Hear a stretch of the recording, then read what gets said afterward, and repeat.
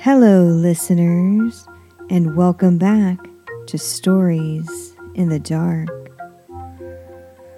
This is season 3 of our spooky little podcast, and our theme this season is monsters and mayhem. I hope you enjoy our stories, because we certainly enjoy you. Welcome back, horror fans. I hope you're ready for another story. We've got a good one for you this time. Also, I wanted to apologize that our episode is a little bit late this week. Not only was it the Thanksgiving holiday, but we had some life things to take care of, so unfortunately we're a little late to the party. I hope you like it anyway. This week's episode is called The Apartment. There was nothing dark and stormy about the night we went to live with our aunt, but it feels like there should have been clouds and thunder and thrashing rain.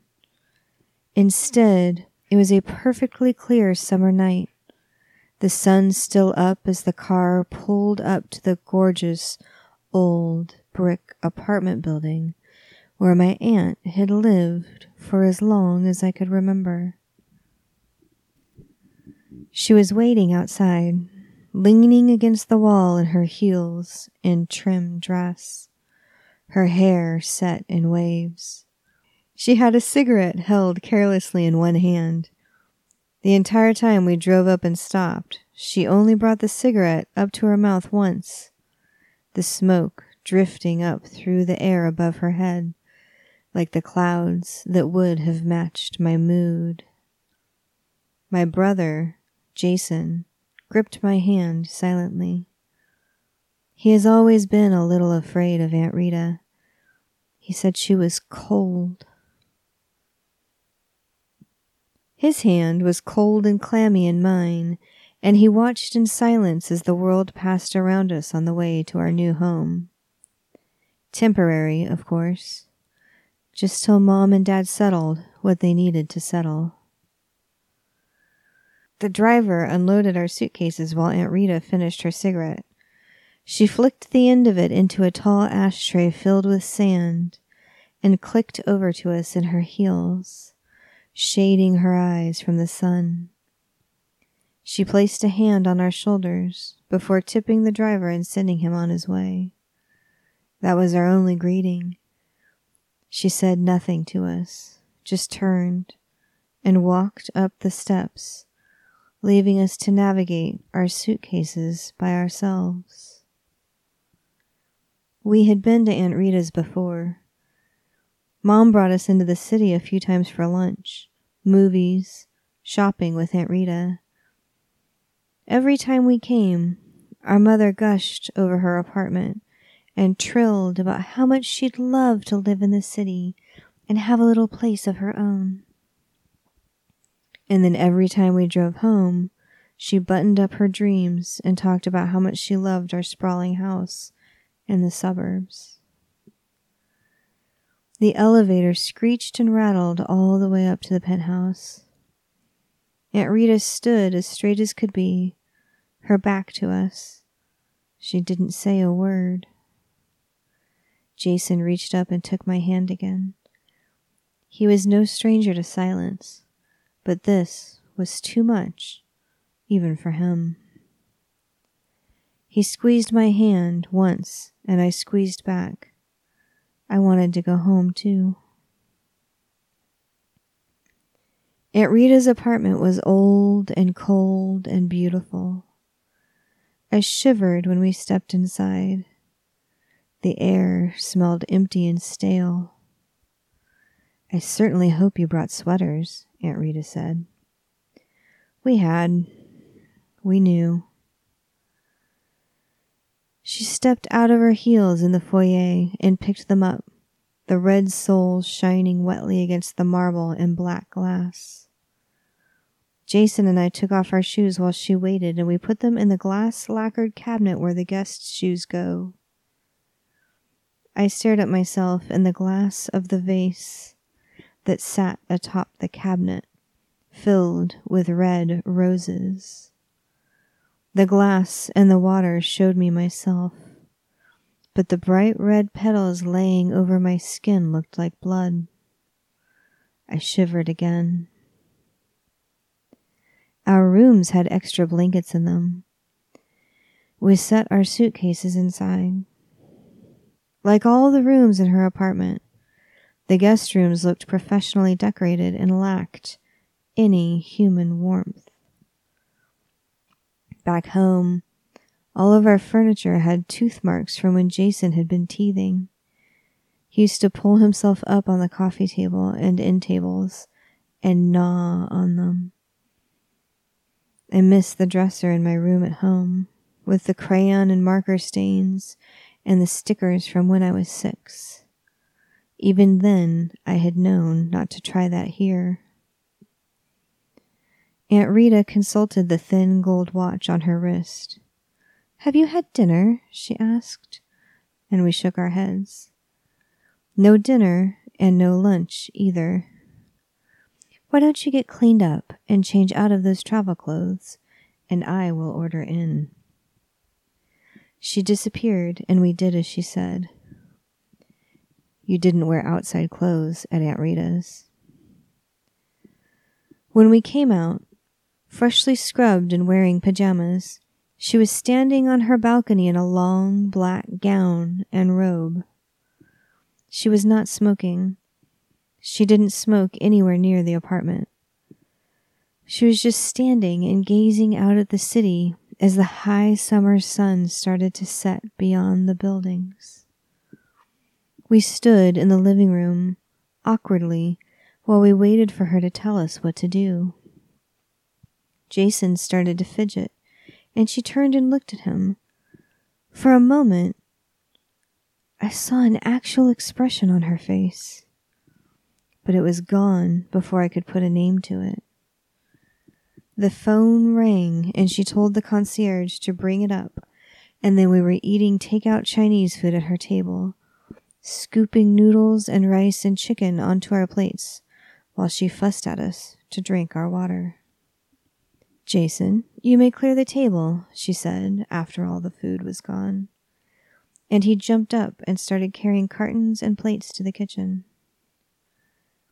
"Maribel," she said to me then, "do you know what's going on with your parents?" I shook my head. I knew about the fighting and the anger and the shouting, but I sensed that was just the stuff on the surface, the stuff I could see. Underneath all that, there must be adult mysteries that I hoped never to understand.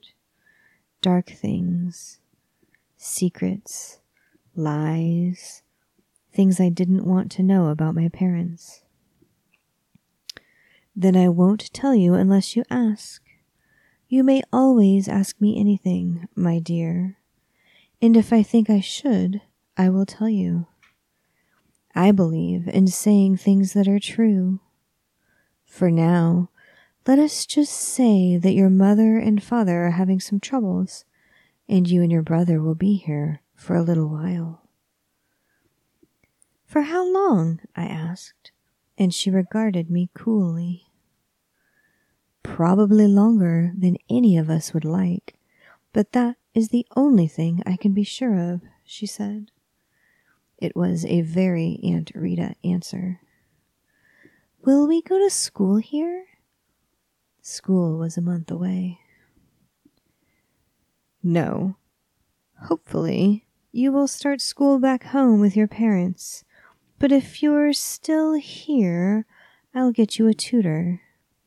In the meantime, please remember that this is a very small space, not meant for children. I'd like you both to remember that I am not used to having others around, and I need my solitude." "I'll remind Jason," I said, knowing that's what she wanted to hear, and she nodded. "Don't forget to wash your faces before bed. You cannot go to bed smelling like food." I made sure Jason washed his face and brushed his teeth, and I did the same. My room had a bathroom attached to it, but Jason had to use the powder room in the hallway. I tucked him into bed when he was done, and read him a story about dragons saving princesses in towers, one of his favorites, and then I kissed his forehead and left him, dozing in his room. As I settled into bed, I heard the quiet beeping as Aunt Rita set the alarms, and then she was gone, into the far wing of the apartment that housed her rooms. My phone lit up for the first time all night. It was a message from Aunt Rita. I've set the motion alarms, so make sure not to leave your rooms until morning. Love, your aunt. Okay. When we woke up the next morning, we found a note and a list of rules. It said, had to go to the office this morning. Breakfast is in the fridge. Remember. Number 1. Clean up all food items the instant you are done eating. Number 2. Do not leave the apartment. Number 3. Do not answer the door. Number 4. Do not answer the phone. Number 5. Call me immediately if something happens. Number 6. Do not open any windows. Number 7. Do not bring food into your rooms. Number 8. Do not leave food anywhere. Number 9. Wash your faces and hands immediately after you eat. Number 10. Do not open the door. Number 11. Do not change the thermostat. Wear your sweaters if you get cold. And then at the end, it simply said, see you tonight. We found 2 breakfast plates in the refrigerator. One had pancakes and eggs and bacon, and the other had cold steeped oats and fruit. Jason and I took turns eating from each. While we ate breakfast, my phone lit up with another text from Aunt Rita. Left you a list of rules. Confirm you have read them, please. I texted her back and reassured her that we had, and she sent me back a thumbs up emoji and a winky face. I do not think she knows what that means. After breakfast, we washed our dishes carefully, and then we washed our faces and hands and brushed our teeth. Someone knocked on the door, which was strange because the door was actually the elevator, and I had not heard it go down or come back up. But all the same, someone was knocking on the door with great booming knocks. Jason looked up at me, wide-eyed, and I shook my head. He relaxed. He didn't want to see anyone, and so we played a game where we tried to see how silent we could be, while whoever it was knocked and knocked and knocked. They finally went away, so Jason and I watched videos and played games on our phones. He snuggled up against my side on the couch like he used to when he was very little, and for a while it was nice. No one telling us to get up and play. We are playing, I used to yell back at my mother. We wore our sweaters over our pajamas and had blankets on, and still we shivered. I got up once to check the thermostat.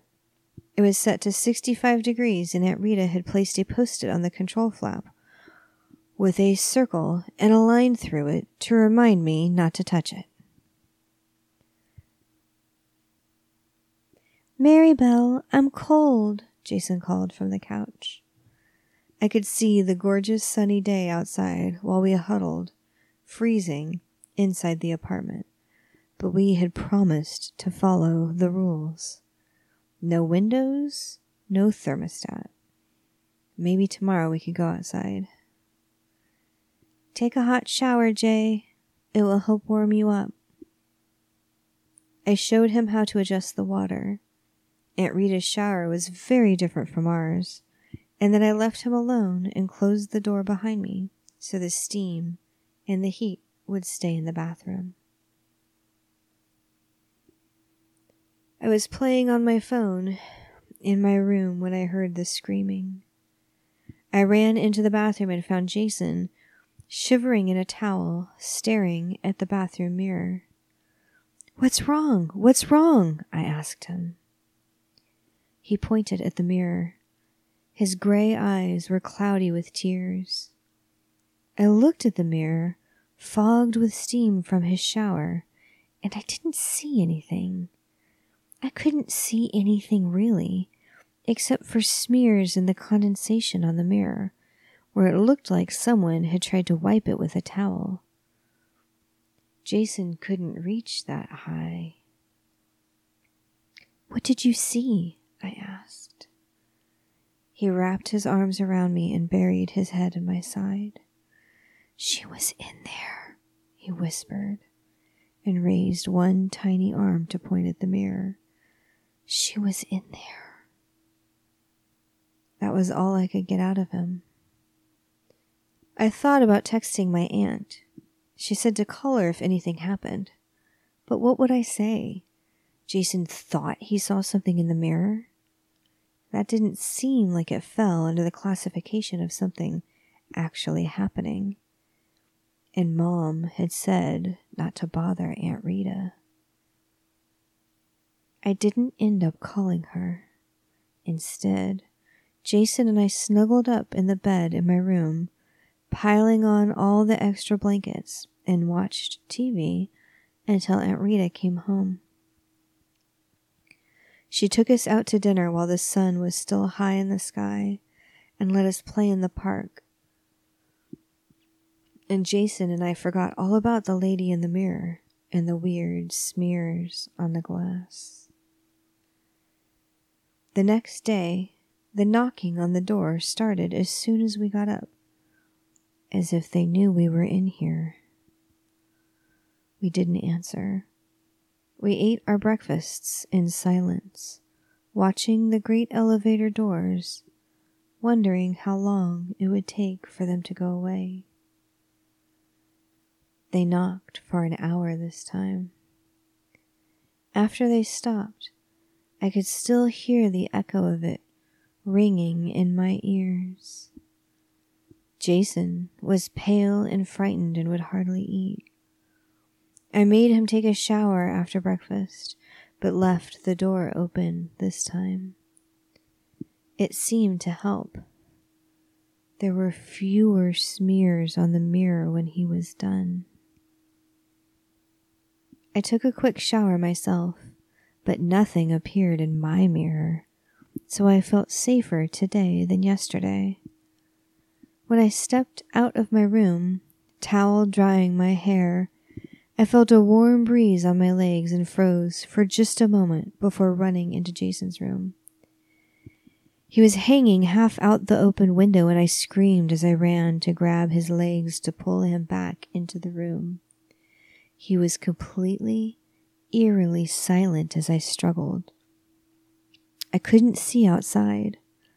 I was so focused on pulling him to safety, but it was as if he was caught on something, or that something stronger than I stood outside the window, pulling him out. With a last great heave, I yanked him in. He fell on the ground, eyes glazed and focused elsewhere, and I closed and locked the window. Editor's note: most readers would know that windows this high up, in most buildings, do not open wide like this as a safety feature. I personally have checked the windows in this apartment building, and they only crack open just a bit to allow fresh air in. And yet, somehow, Jason's window was fully open. Jason would not speak for hours. I found soup and fed him the warm broth. The upper half of his body was freezing, as if he had been out in a blizzard. I could not get him warm for the longest time. I could not put him in a bath. There were no tubs in this apartment. I was briefly tempted to turn on the heater, but we had already broken one rule. I didn't want Aunt Rita to throw us out. We had nowhere else to go. And so, for the second day, we had huddled under blankets and watched old movies and tried to get warm in the freezing, cold apartment. Jason eventually sat up. I couldn't help myself. I had to ask, "Why did you open the window?" "Because she was out there, knocking, and she looked so scared," he said. "Who?" "Mommy," he said, his voice small.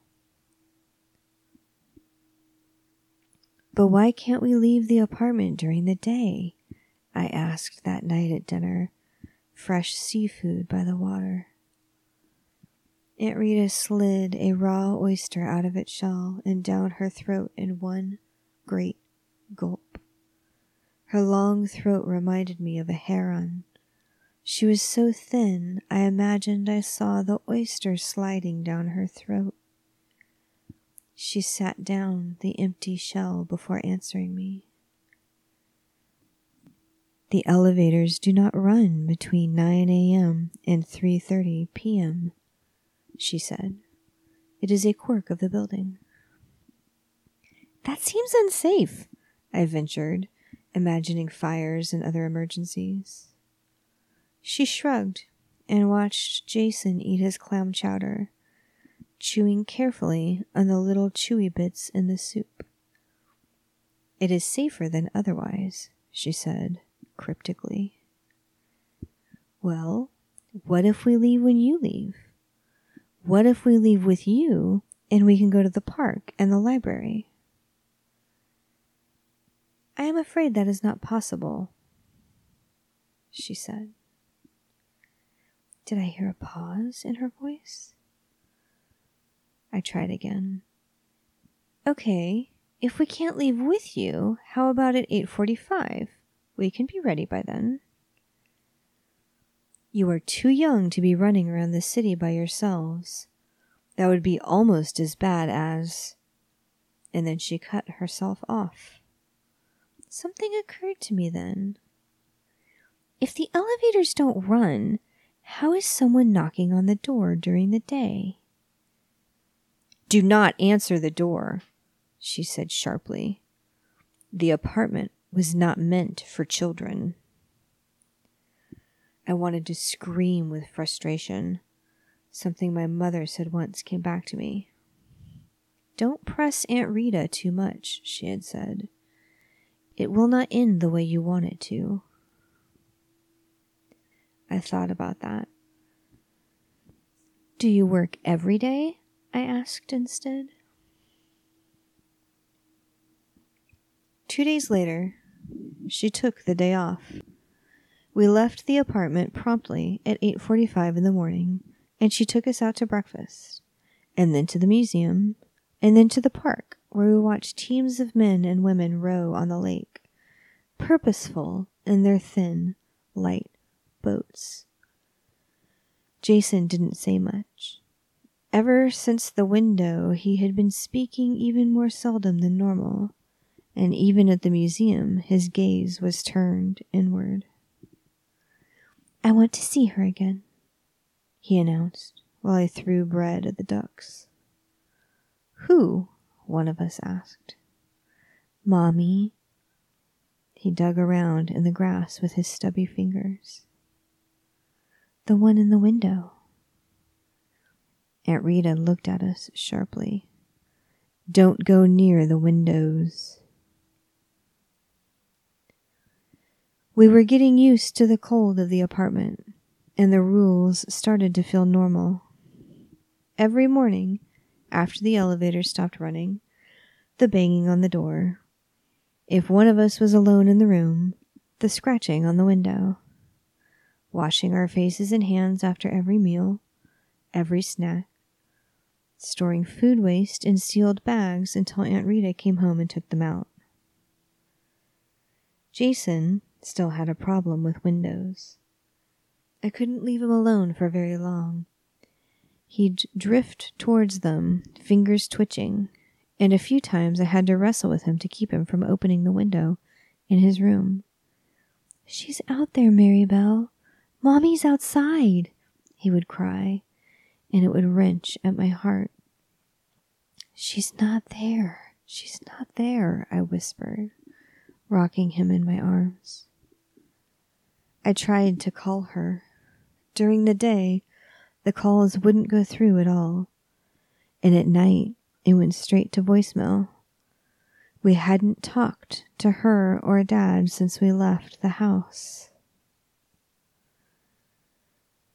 The end of summer came and went, and the days grew too short. Aunt Rita took us out less and less, blaming the early nights. She didn't take any more days off from work. We never saw her leave. The darkness came so early now. The tutor Aunt Rita promised us never came. She seemed to have forgotten all about it. In late September, she came home wearing a gorgeous black dress with black embroidery. She seemed unusually happy, but when she saw us laying on the couches, she frowned. Children, the seasons are changing. This is no time for moping around. I'll be going out tonight, so please make sure to keep the apartment locked up tight." Her eyes were shining feverishly. I'd never seen her like this. Jason raised his head and looked at her. "Can we come with you?" She rocked back and looked at him, really looked at him. "No, my darling, you cannot, but I thank you for the offer." He nodded and went back to his book. Something had passed between them, something I didn't understand. Before she left, she lingered by the door. "I can set the motion alarms if you'd like." Jason spoke for both of us. We hated being trapped in our rooms. "No, thank you. We'll be fine." Aunt Rita kissed us both on the forehead before she left, black heels with red soles in her hands, and nothing else. No purse, no phone. "We're on our own now," Jason told me. I didn't realize what he meant. The banging started at exactly 9:21 p.m. A great hollow booming on the doors, just like we heard every morning, except this was worse for being at such a strange time. It went on and on and on. In between knocks, we could hear the scratching on the windows and the sounds of great beating wings outside. Then they started scratching on the door and beating on the window, and it kept getting louder and louder. The apartment grew more and more cold until Jason finally slammed down his book. "I'm going to take a shower," he announced, and went into his bathroom and closed the door. As soon as he did, all the noise died down and the apartment felt empty, waiting, like a lung about to draw breath. I didn't know what to do, so I waited with it. Aunt Rita hadn't taken her phone. She hadn't said when she'd be coming back. She hadn't said anything about what to do if they came in the night. I heard a great crash from Jason's bathroom. I ran to it, sliding on my slippers on the cold marble floor, and found the bathroom door closed and locked. I banged on it, yelling for Jason to let me in, but he never said anything. I never heard a sound from him, just a strange thrashing noise and a faint howling as if of wind. I cried out his name and slammed my shoulder into the door. But all the doors here were heavy, solid, made to keep things out. The door clicked, and then it was unlocked, and I almost fell into the bathroom. But I held onto the door, and that is all that saved me from falling onto the broken glass covering the bathroom floor. The mirror had shattered, and there was glass everywhere. Horrified, I looked for Jason. I looked for blood, but there was nothing, just a faint shimmer where the mirror had been, a shadow, a writhing that looked like tentacles, and then nothing. I felt empty and confused. Where was Jason? The steam settled in the bathroom and showed me nothing. It told me nothing. I called for Jason. I ran through the apartment. I searched every room except for Aunt Rita's, of course. I couldn't even make myself touch the door of that room. And Jason was truly, horribly gone. My little brother. Every room was silent now. I sat for a while and thought. I loved my brother.